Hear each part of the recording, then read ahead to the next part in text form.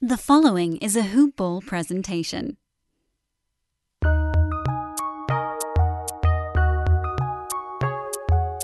Welcome to the Fantasy NBA Today podcast.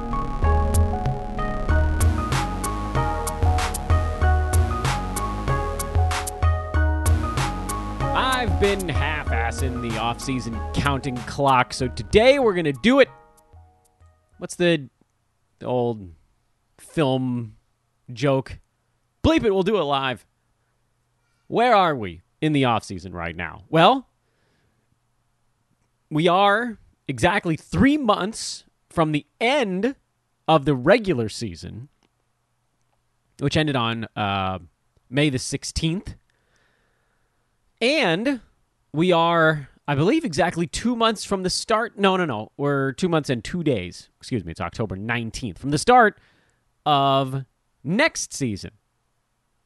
So no matter how you're doing your countdown or count up clock, we are well past the halfway point of the fantasy offseason. I would argue that we are basically right on the cusp of draft season, if we're not already there, which makes this, well, I'd say a lot easier, except we're also into that very brief lull right before draft stuff picks up in full force. But one thing I can tell you is that, and I count this out on air every single time I forget where we're at. Let's see, May the 16th, this thing ended. 1, 2, 3, 4, 5, 6, 7, 8, 9, 10, 11, 12, 13. 13 weeks and 2 additional shows. Show 87. Am I getting that right? I think we're in show 87 of our fantasy offseason. And you've been here through it with us through thick and thin. So with that in mind, welcome to the podcast. I'm Dan Besbris. This is Fantasy NBA Today. Big shout out once again to our buddy Josh Millman on yesterday's show. I love hanging out with Josh. I imagine that probably comes through on the show. And I hope you guys will get the Fantasy Pass, even though I believe that the price now has shifted into 2021 iteration of it, the 2021-22 season. I hope a lot of you guys took advantage of the loyalty program and got yourself last year's price. Just leave your stuff on. Make sure everybody that has it is in the Discord, by the way. Which you can get by just contacting me. Just hit me up on Twitter or email support@hoop-ball.com. That's another easy way to do it. I'm on Twitter at Dan Besbris, DanBesbris. Hoopball, our home base here for Fantasy NBA Today. Hoopball is hoop-ball.com. That's the website, hoop-ball.com. The Twitter handle is at hoopballfantasy. Go follow them. Go follow me.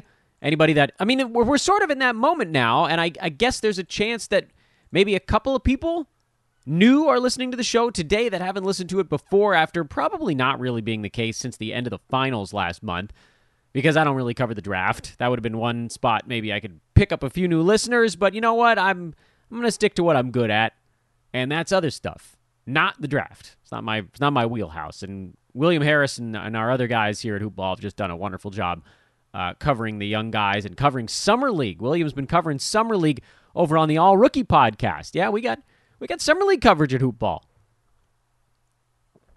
But that's not really our shtick here at Fantasy NBA Today, and I'm okay with that fact. And seemingly you guys are okay with that fact as well. That's, I hope you guys continue to listen to the podcast. What I'd like to talk about today, and I'll admit, I came into this week not really having a true plan for what we were going to do on a day-to-day basis. There was a thought that maybe we could go back and kind of rehash the teams that we just broke down day by day in sort of a chunk-by-chunk basis instead, meaning, okay, well, what happened during free agency that adjusts our numbers on different divisions? But I know how I am. I know how I operate, especially when I'm doing solo pods, and that's, I get sidetracked.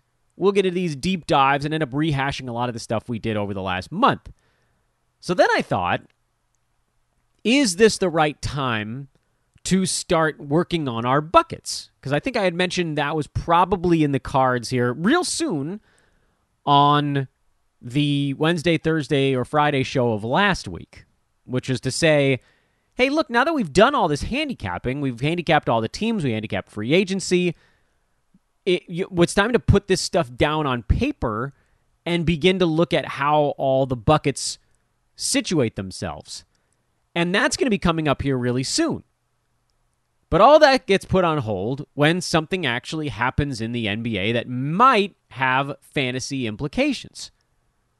And we had not one, but 2 trades over the last 24 hours. And as we joked about on yesterday's show, Josh Hart is back in New Orleans with the Pelicans, which, by the way, is not completely inconsequential. We kind of laughed about it on yesterday's podcast because it doesn't really change the Pelicans' fortunes all that much.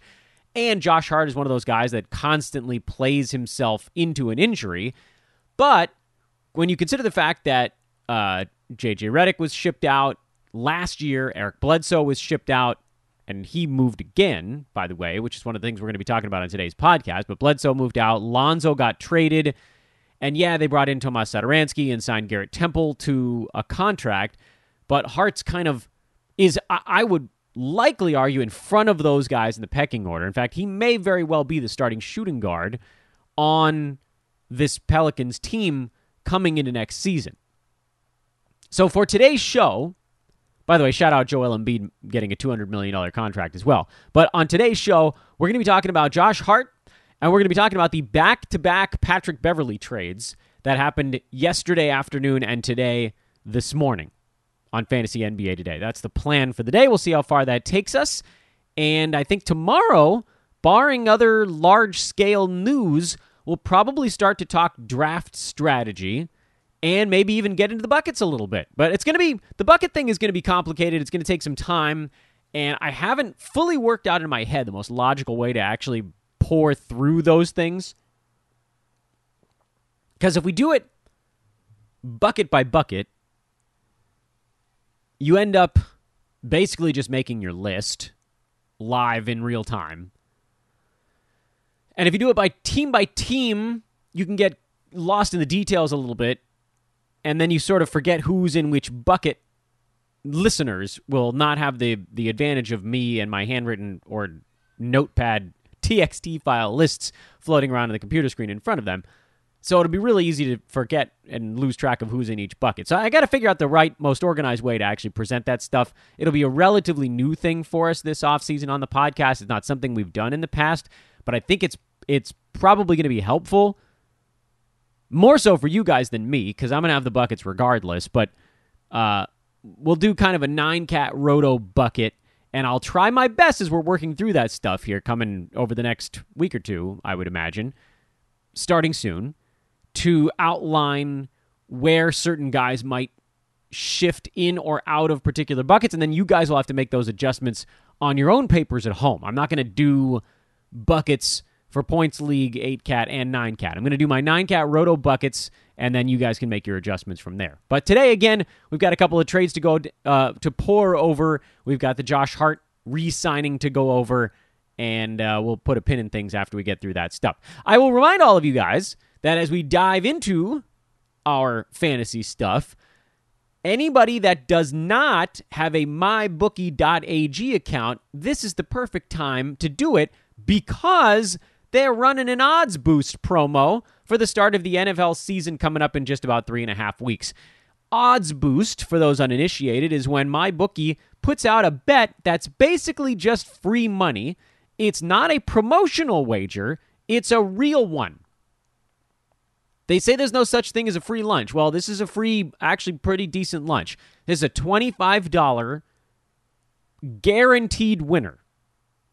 Not all of the odds boost bets are guaranteed winners. Some of them take things that would normally be like, a minus 300 favorite and make them even money, stuff like that. Things that shift the odds a long way in the user's favor. The NFL odds boost they're running this year is a guaranteed win. It is if either team scores, in the NFL's kickoff game on Thursday. What is that, September 9th? Am I getting the date right on that? Yeah. If anybody scores, either team in any capacity, you win. It's a yes or no bet that would normally be like a minus probably 8,000-9,000 odds, and it's even money, pretty much. Minus 110, so you still got to pay the VIG for some reason. $25 is the max bet because they don't want everybody taking them out of house and home. But go get an account at mybookie.ag. Make your first deposit of whatever. If you have Bitcoin, you can actually make a $25 deposit. Make that bet. Win that bet. And if you want to take your $47 back out, because that's basically what you'll have after you win a $25 bet and pay the juice, go, be my guest. But don't leave $25 on the table when they are literally giving it to you. Dan, don't I have 3 and change weeks to decide if I want to do this? Yeah, I guess, but what the hell? Why wait? I placed my odds boost bet last week when my buddy Devin Ellington reminded me that it was happening. I went, oh, crap, yeah, forgot to check in on that. Great, logged in, placed my bet, took me all of 45 seconds, and now I don't have to think about it again until September 9th in the evening when I'm like, sweet, there's an extra 22 and change dollars in my MyBookie account. Delightful. The website, again, is mybookie.ag. If you're going to sign up, please make sure to use promo code HOOPBALL on the third page of sign up so they know who sent you. That's a really big deal. Go get your $25, and I'm going to remind you of this constantly over the next 23 days. I want every listener of this show to get $25 for doing nothing. You don't have to do anything other than make an account, put a little money in it, bet it, win it, take the money out. I don't care. It doesn't mean any difference to me if you keep your money in their account. They probably assume you'll continue to bet. Mess with them. I don't care. Take the money out. Go buy yourself something with the $22 winnings. Get a fantasy pass for most of the season. Spend it on hoopball. All right. So let's talk Josh Hart for a minute, because he actually does have stretches where he borders on fantasy value. For the entire season, this most recently completed campaign, he played 47 out of the Pels' 72 ball games, which, by the way, is a constant issue with Hart's reality game. But, of course, that does translate to the fantasy side as well. He's not a healthy dude. Maybe that's not the fair way to assess it. He's not a uninjured dude. Lakers, first year, missed 19 games. Second year, missed 15 games. Last year, believe it or not, he played 65 out of 72 games with New Orleans. That was a pretty large surprise. This year, missed 25 games. Youch. Played exclusively, almost off the bench. About 5% of his games. That's not right. About 7 or 8% of his games, he was a starter. Shot 44%, made 1.3 three-pointers, had 8 rebounds a game as a shooting guard, which is kind of remarkable. 0.8 steals, 9 points, 2 assists. My hope is that by bringing him back, with the Pels giving Hart this new contract and basically saying, look, yeah, we like you. We want you to be a part of what we're doing here. You know, it didn't surprise me the way that it surprised me, I should say, more that the Pels gave Josh Hart this 3-year, $38 million deal. I know Marcus Smart also signed an extension, but he always was he was the Celtics. He's been their heartbeat. So it would have really surprised me if he wasn't back with Boston in a way that, with Hart, felt like he could have ended up almost any place. But I think with New Orleans, they're like, look, we can go into over the cap to re-sign our guy, so we might as well do it. Hart was only making $3.5 million last year. I believe that was the last season of his rookie contract, so it's a good opportunity for him to make a little bit of coin. His return, and it remains to be seen exactly what New Orleans plans on doing with guys like Jarrett Temple and Tomas Satoransky, but to me it does feel like Josh Hart almost has to be the starting shooting guard now. I don't know if Sato is going to be the starting point guard, or if that's going to be Nickeil Alexander-Walker, because they don't really need a traditional pass point guard. They'll run their offense through Zion and Brandon Ingram. So Ingram at the 3, Zion at the 4, Jonas Valanciunas is the 5, The question marks for this team are the point guard and shooting guard spots. We don't know exactly what they're going to be doing. My best guess right now, Alexander Walker at point, Josh Hart at shooting guard. So let's assume, for argument's sake, that Hart now actually sees his minutes increase again to potentially a career high this coming season. Could he do enough to clear that fantasy threshold? I believe the answer remains, unfortunately, no. Because one of the big reasons why Hart was able to hit top 140 this year in fantasy is because of his 8 rebounds. And a big reason why he was able to get to those 8 rebounds is because the Pels ran smaller lineups and he was out there snatching boards. It was basically like Zion, who, by the way, is not as great a rebounder as someone of his size and strength it seems like they should be. He only averaged 7 a game last year in 33 minutes a night. That's less than Josh Hart. Steven Adams was the guy who was supposed to be the rebounder on that team last year, but he's so offensively challenged, he couldn't stay on the floor for more than 26, 27 minutes a game, and that got him to 9 rebounds a night. So nobody on the Pels averaged double-digit rebounds. I think that's probably going to change this year. Jonas Valanciunas is a terrific rebounder.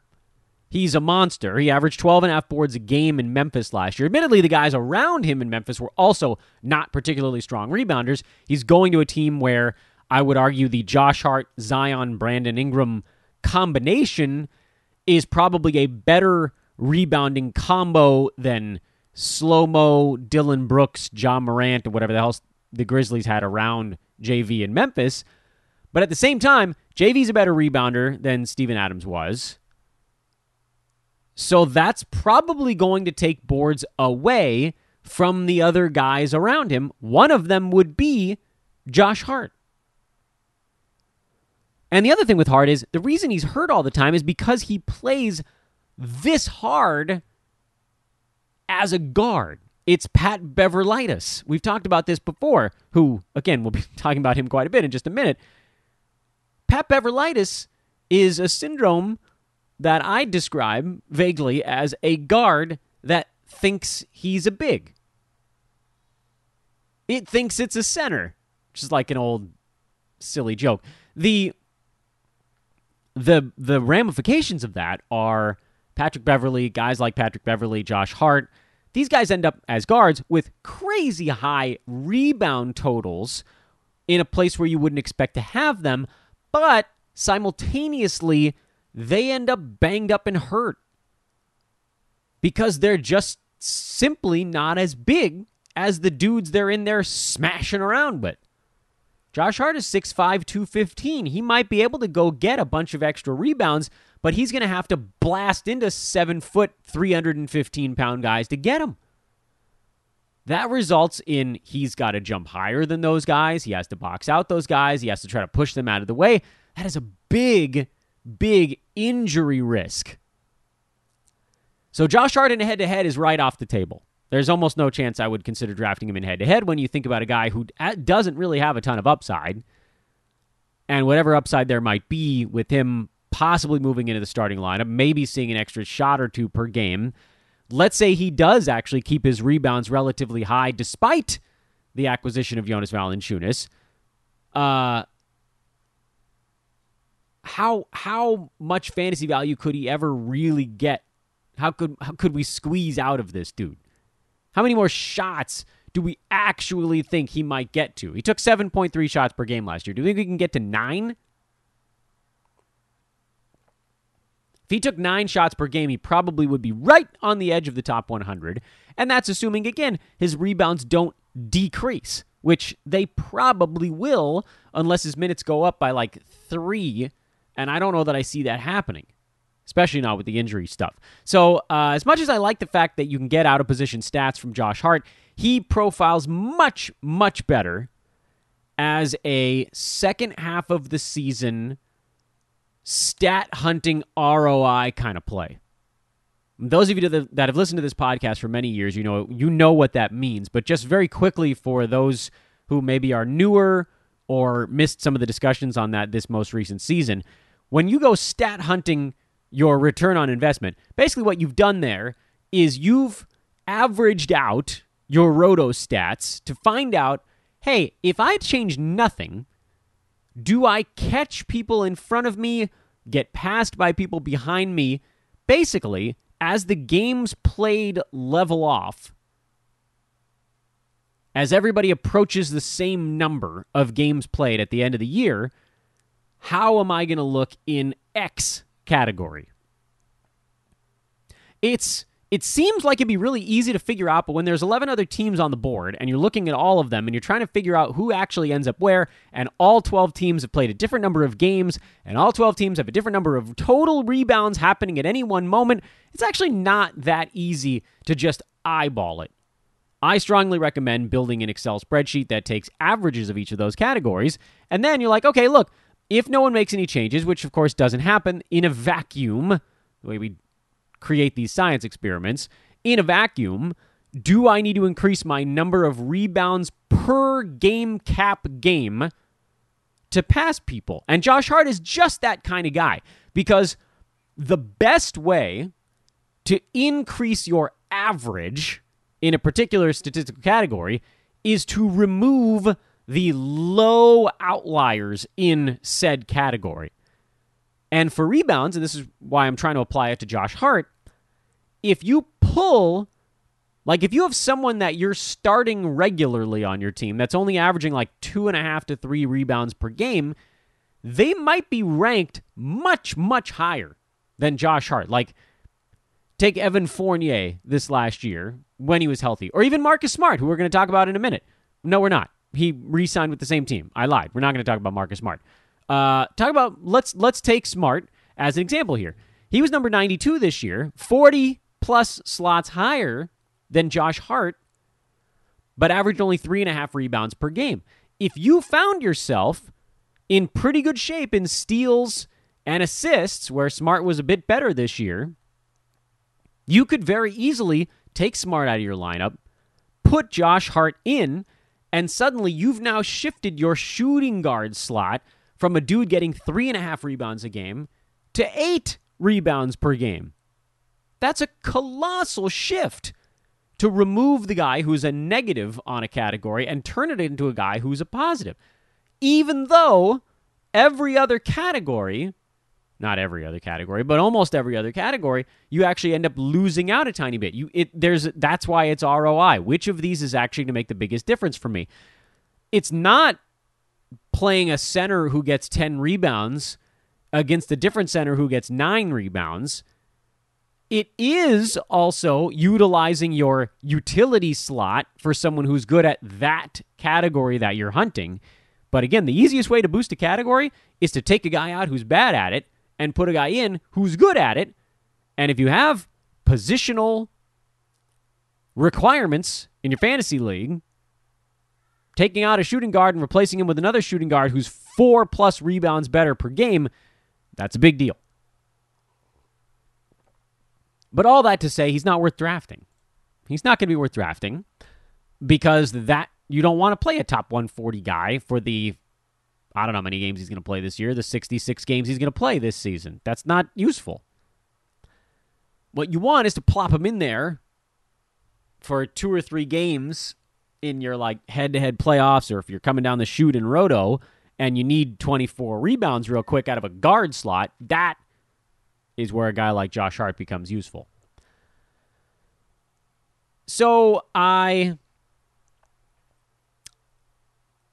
said we were going to talk about the upcoming Patrick Beverley whirlwind, and we are. But a lot of the guys in this trade, or these trades, I guess we should say, are not really worth deep diving.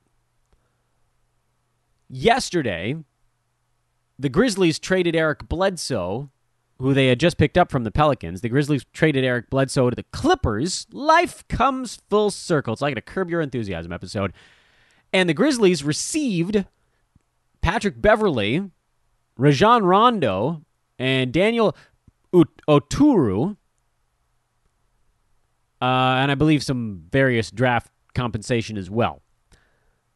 This morning, the Grizzlies then flipped Patrick Beverley to the Minnesota Timberwolves, and got Jarrett Culver and Juancho Hernangomez back from Minnesota.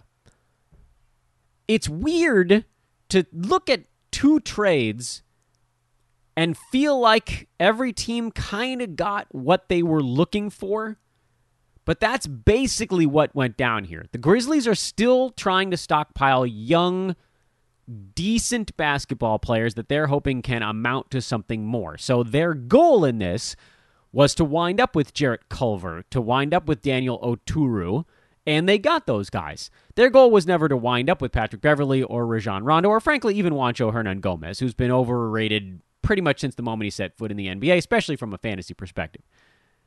But those guys were sort of a means to an end, and then one of them has already been shipped out. Rajon Rondo, I'm sure, will be basically right behind. Or if they keep him, who knows? Maybe he serves as a Ja Morant mentor, which seems completely insane to say out loud, and no. From a reality standpoint, I actually really like the Wolves getting Patrick Beverley. I know it stinks that they have to give up on Jarrett Culver this quickly. He actually looked like he could become something interesting during parts, not so much of this season, but of last year, the March shutdown season. Losing Juancho Hernangomez is nothing. But getting Patrick Beverley to come in there and just install a measure of toughness on a team that has noticeably lacked it. Remember all the crap that went on in Minnesota when Jimmy Butler was there? It was pretty much all about toughness. And I get it. Jimmy Butler's going to rub a lot of dudes the wrong way. Not everybody responds to his brand of leadership the same way. And clearly the guys in Minnesota didn't. Why do I think Patrick Beverley will work out differently? I think the Wolves got a little bit of a taste of humble pie. Because when Butler left, they went from being a slightly over 500 team to just a total train wreck. And yes, Karl-Anthony Towns missed a bunch of time with injury each of the last 2 seasons. That undoubtedly played a big role, but they weren't very good even when he was back. Until the very end of this season, they started to look like a half-decent, and I mean that quite literally. They were a half-decent basketball team with Cat, D'Lo, both healthy, and Anthony Edwards kind of surging towards the end of the year. What that team lacked was any kind of defensive identity. So now they bring in the guy. Like, things were sort of out of order on the Jimmy Butler front. Jimmy Butler was brought in when the team didn't yet realize that they needed that type of fire. They hadn't seen the other side of it yet. It was Zach LaVine. He got traded out, remember. It was young guys. It was Zach LaVine young. Cat was still young. They were just having fun, scoring a bunch, being hyper-athletic.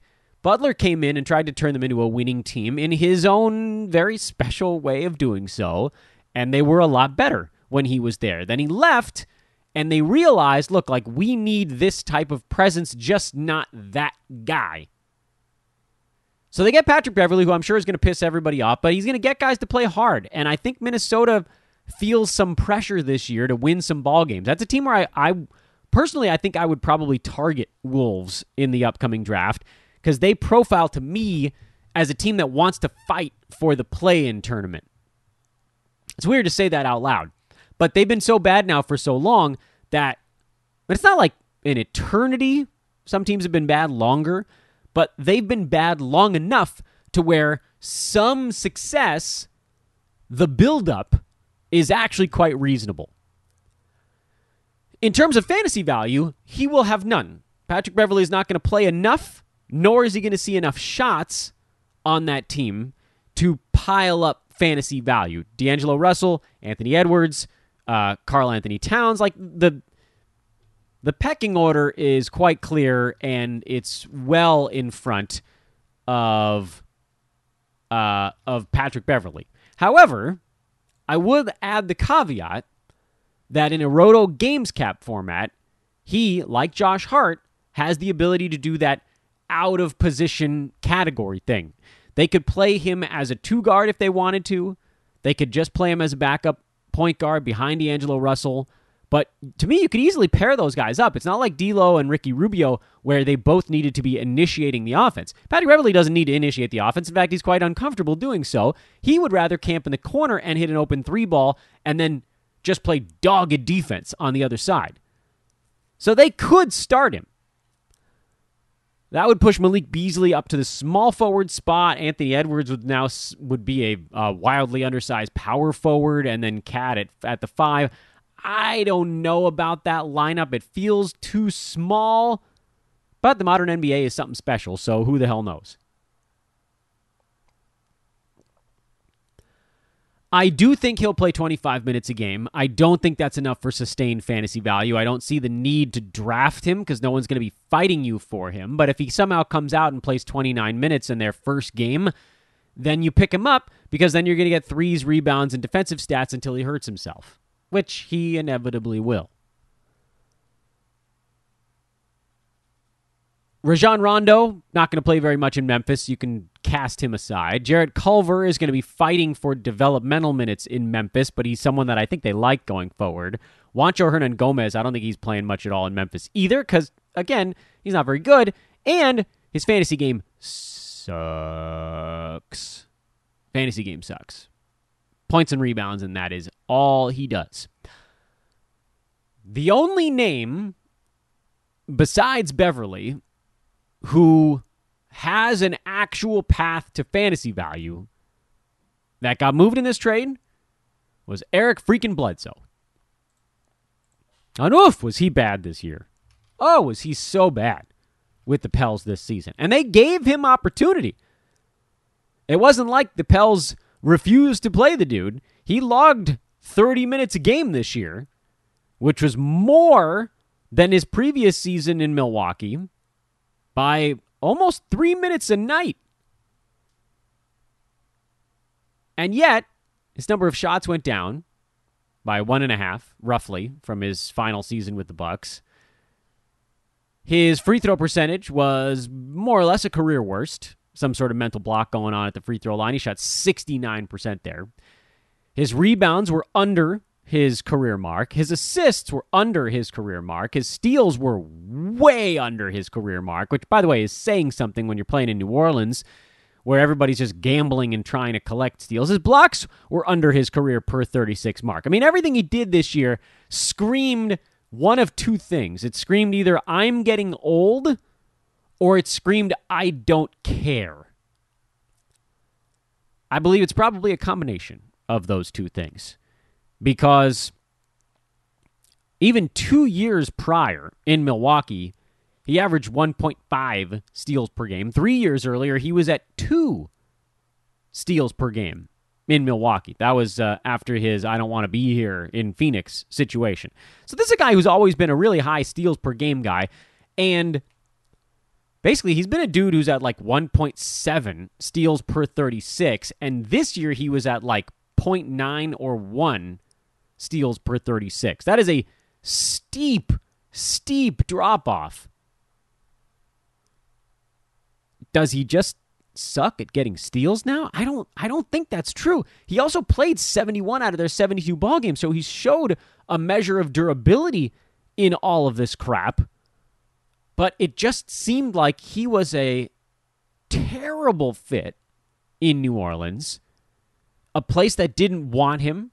He kind of knew they didn't want him. He didn't gel with the other guys on the team. He was the veteran who thought he was better than he was, and at the same time was one of the only guys on the team who actually has any history of playing defense, even if that, for him, has actually tapered off a little bit in the later stages here, because he's been in the NBA for a decade now.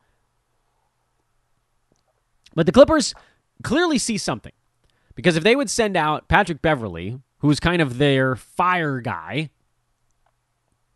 and I don't care about Rajon Rondo. Remember when the Clippers made a big deal about picking up Rondo halfway through last season? Fart sound effect. If they're willing to send out Patrick Beverley, who I think has been one of the most important Clippers on a team of non-vocal leaders, then they must feel pretty good about what they're getting back with Eric Bledsoe, who might very well start for this Clippers team.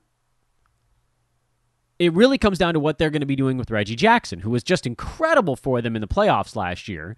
And with no Kawhi Leonard, the Clippers are going to be hunting. This is going to be a ton of responsibility for Paul George because there's talent on that Clippers team, but damn, they were pretty top-heavy. Nick Batum re-signing with the Clippers. I feel like a lot of what's happening in LA is a bunch of guys that are like, sweet, I'm going to have a whole bunch of usage this year. This is going to be a fun year. We're going to make the playoffs, and I'm going to get to do a lot. I'm not on the sidelines. This is a way for me to make another name for myself. So guys like Reggie Jackson, Nick Batum, these guys are going to get opportunity on this Clippers team. And I'm inclined to believe that if I had to guess on the Clippers opening day starting five, and I don't know what Serge Ibaka's health is going to be like. I'm going to assume that he's basically hurt. That it will be Reggie Jackson at point, Eric Bledsoe at the 2-guard spot, Paul George, the small forward, Marcus Morris, the power forward, and Ivica Zubac, the center. There is an outside chance that Terrence Mann slides in, and that would move Bledsoe back to the bench. There is also the chance that Batum starts, and that may be the more likely of them, with Marcus Morris and Ivica Zubac, and that would push Bledsoe, I think, to the bench. Or does it push Reggie Jackson to the bench so that they have bench firepower? The more important way to break this thing down is to look at guard depth on the Clippers. And there's not a ton of it because they sent out 2 guards and only got 1 back in this trade. They sent out Rondo and Pat Beverly, 2 guys that were probably going to combine to play about 40 minutes a ball game, and they got back someone who's not going to play 40 minutes a ball game. The guard depth on the Clippers is effectively Reggie Jackson, Eric Bledsoe, ...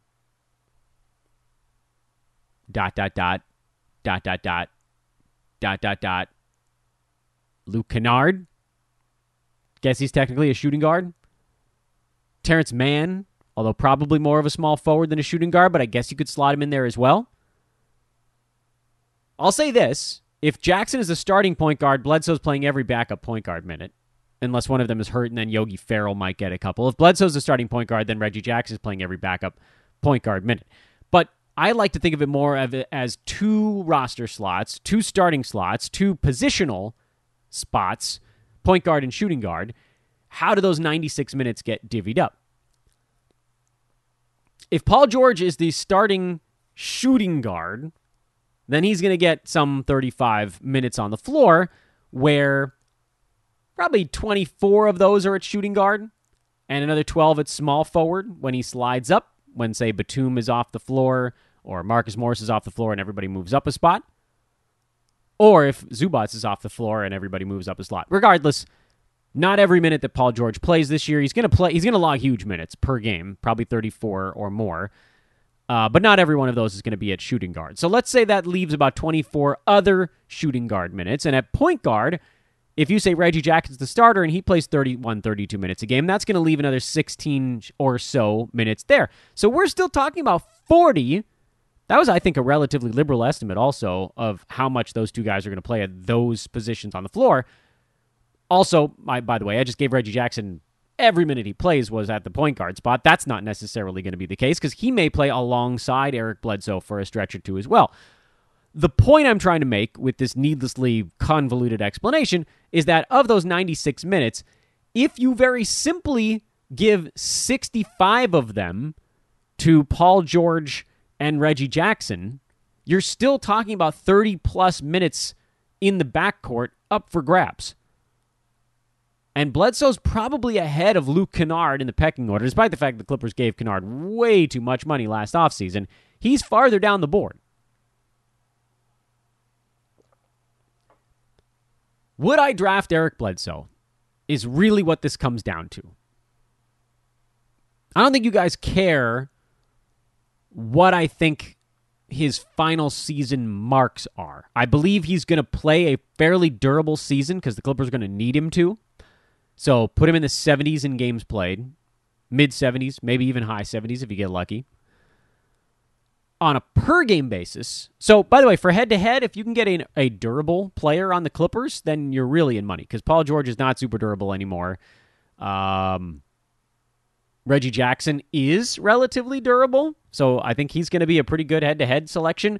And I think Bledsoe actually might be a decent head-to-head selection as well. I don't think that his per-game upside is ever going to be back where it used to be.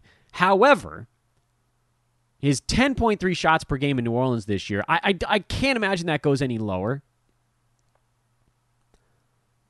So if we just assume, even for a moment, that this is someone who maybe can kick it back up to 4.5 assists per game and is excited enough to get back to like 1.2 steals per game, 1.1, 1.2. Maybe does the scoring tick up ever so slightly? Does it get back up to like 11 shots per night? Maybe.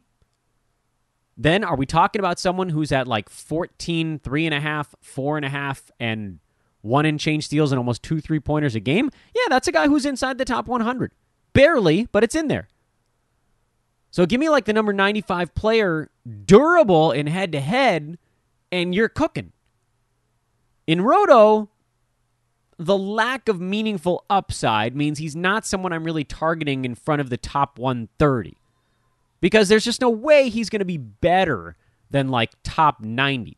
To me, that's a perfect season for Bledsoe, is top 90 this year.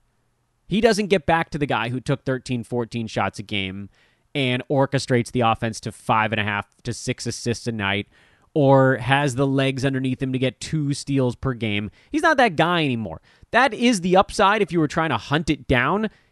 That's not him. It's not in the tank anymore. So a little bit more interesting to me in head-to-head because of the durability element, because he could just cruise along in that 100 range all season long, and that makes him a really good grab in the 100 to 140 draft zone, because if he is durable, he'll blow that ADP out of the water by totals.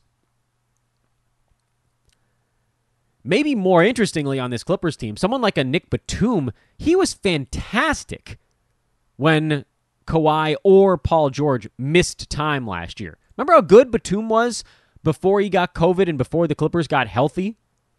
Look at his game log from early this most recent season. Look at like December and January when he was going for those super well-rounded Batumi lines. 2 to 3 3-pointers a game, good percentages, a steal, a block, 5 rebounds, 3 and some odd assists.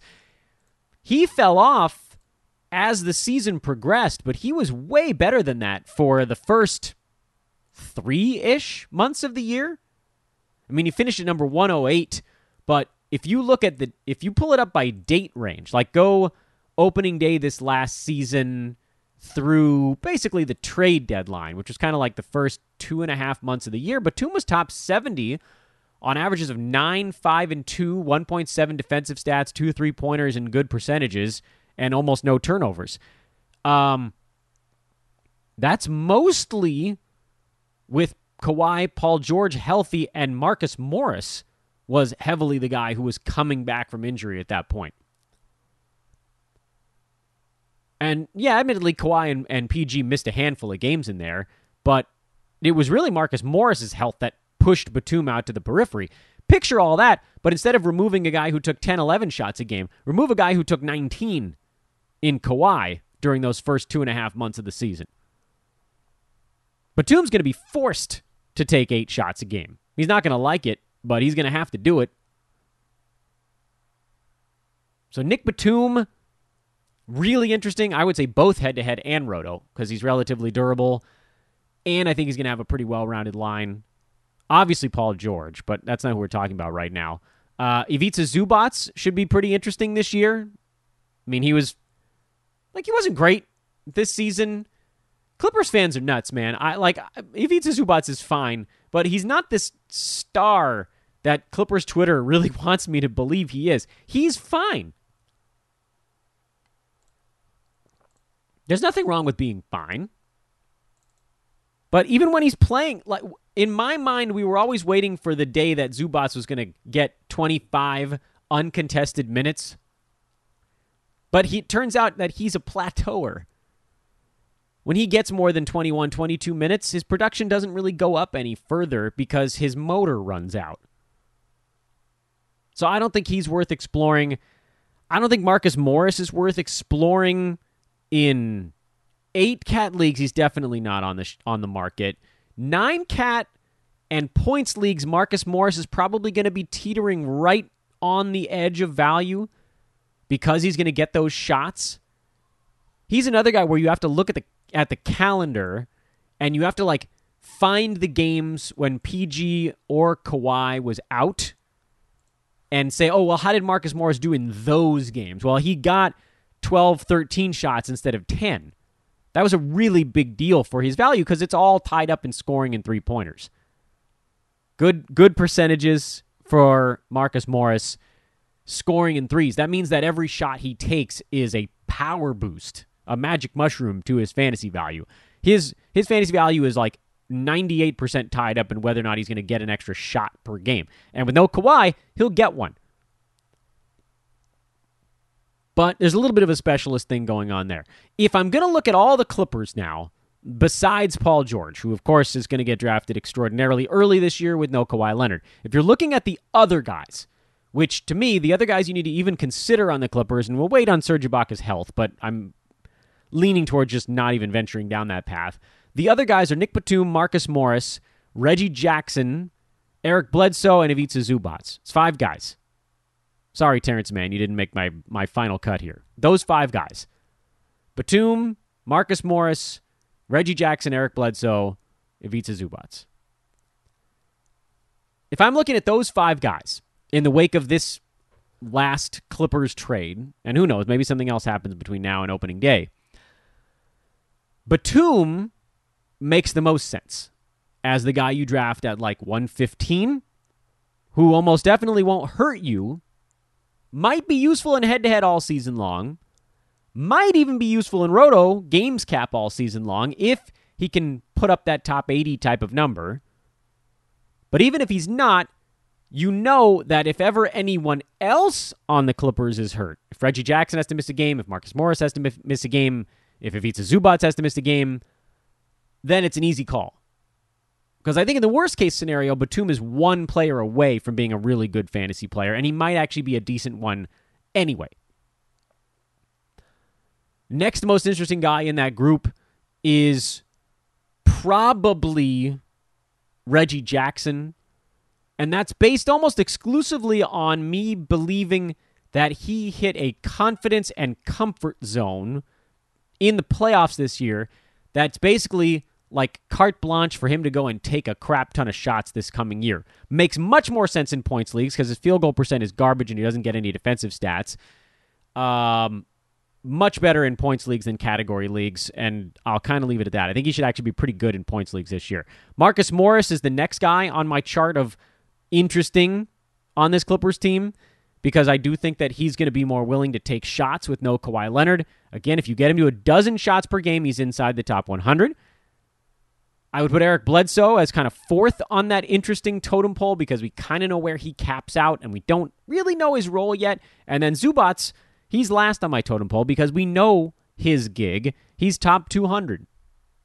He'll have a week where he's inside the top 120, and then he'll have a week where he's like top 250. But there's just no upside there at all. At least the other guys, you could make an argument that there's some weird narrow path to a meaningful fantasy season and not just a decent one. And that's where we'll leave things today. I went a lot farther than I thought I would. Thought this was going to be like a 25-minute show, and we're at 40-something. Oops, I talked too much. I'm aware of that. Tomorrow, give me a day here. I'll try to figure out how I want to go through this buckets, but it's time to start doing it. Bucket time here on Fantasy NBA Today. I'm Dan Vespers. Have a wonderful day, everybody. We will talk to you tomorrow. So long.